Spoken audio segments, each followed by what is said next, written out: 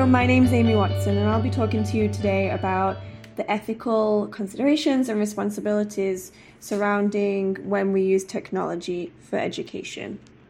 The conversation has really shifted between should or shouldn't we use technology in the classroom to how do we responsibly use technology in the classroom. Technology is a fast-growing tool used for educational purposes in the classroom, and as Chris Green said, it isn't going anywhere. So we need to be on board, and we need to figure out how do we do this in the best way, in the most responsible way, and in the most ethical way. As Hard and Jameson in 2005 discussed, technology didn't just appear in its current state. It's been developing in parallel with its developments of society as well. At technology's conception, the societies it was conceived in were segregated into hierarchical structures. A large body of society was predominantly disenfranchised: women, minorities, the working class. And this posed technology's first ethical conundrum. Who has access to technology? Who creates it? Who knows how to use it? And who can use it to better their lives? Of course, at that time, it was the people at the high end of this structure, usually white, higher class males, who had the financial ability, the resources to develop technology, which meant that they were the ones who knew how to use it. And by knowing how to use it, meant that they could affect their lives in a more positive way. Of course, this creates ethical discussion of, is that fair? Is it equitable? Of course not. But more than in theory, it creates a real-world problem of the access to technology. At that time, it was an issue for who could access agricultural tools and technology. However, this discussion has translated directly to the classroom. Who has access to technology? Which students? Where? How? And if they can't access the technology, are we repeating the same mistakes that we did back then of disenfranchising parts of our society by them not having access to the most up-to-date technology to help improve their lives?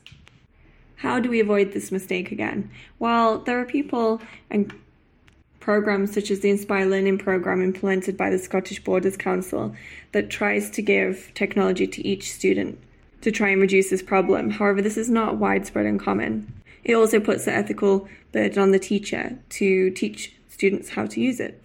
If we've managed to resolve this problem and get technology in the classroom, then the ethical dilemmas change slightly. As Anita Rampel mentions, we need to stop mining students for data. Every time students use technology, it collects data, and we need to be very mindful about how we use this data that's intentionally created or a byproduct of using technology. It's an ethical and safeguarded issue for students. Where does that data go and who uses it? Do they have a say in it? Do their families have a say in it? Today I also have a guest with me, Mert Demaray. He's a technology teacher. He's worked in both primary and secondary schools and works with schools about how to create digital literate students in a safe and ethical way. Hi Mert, welcome. Hi Amy.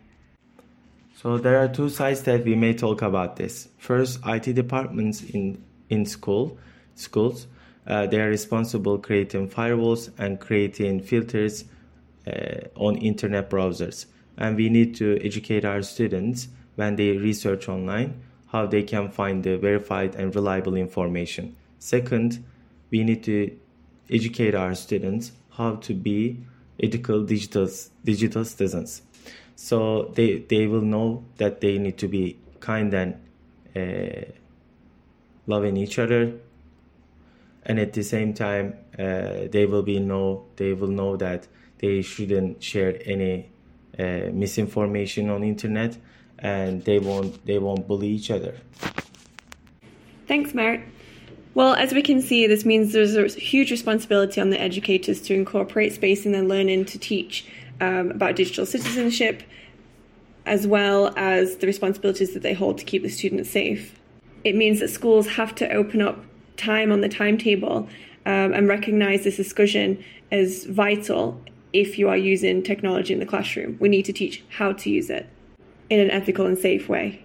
What struck me is that it's very easy for teachers to say, this is not my responsibility, I'm not a technology teacher. However, we've seen through not creating our students a space where they can become digitally literate, we're actually disenfranchising them, which is then another ethical issue. So it is our responsibility as educators to make sure our students are digitally literate in every sense that I've spoken about today. Thank you for listening, and maybe we'll meet next week.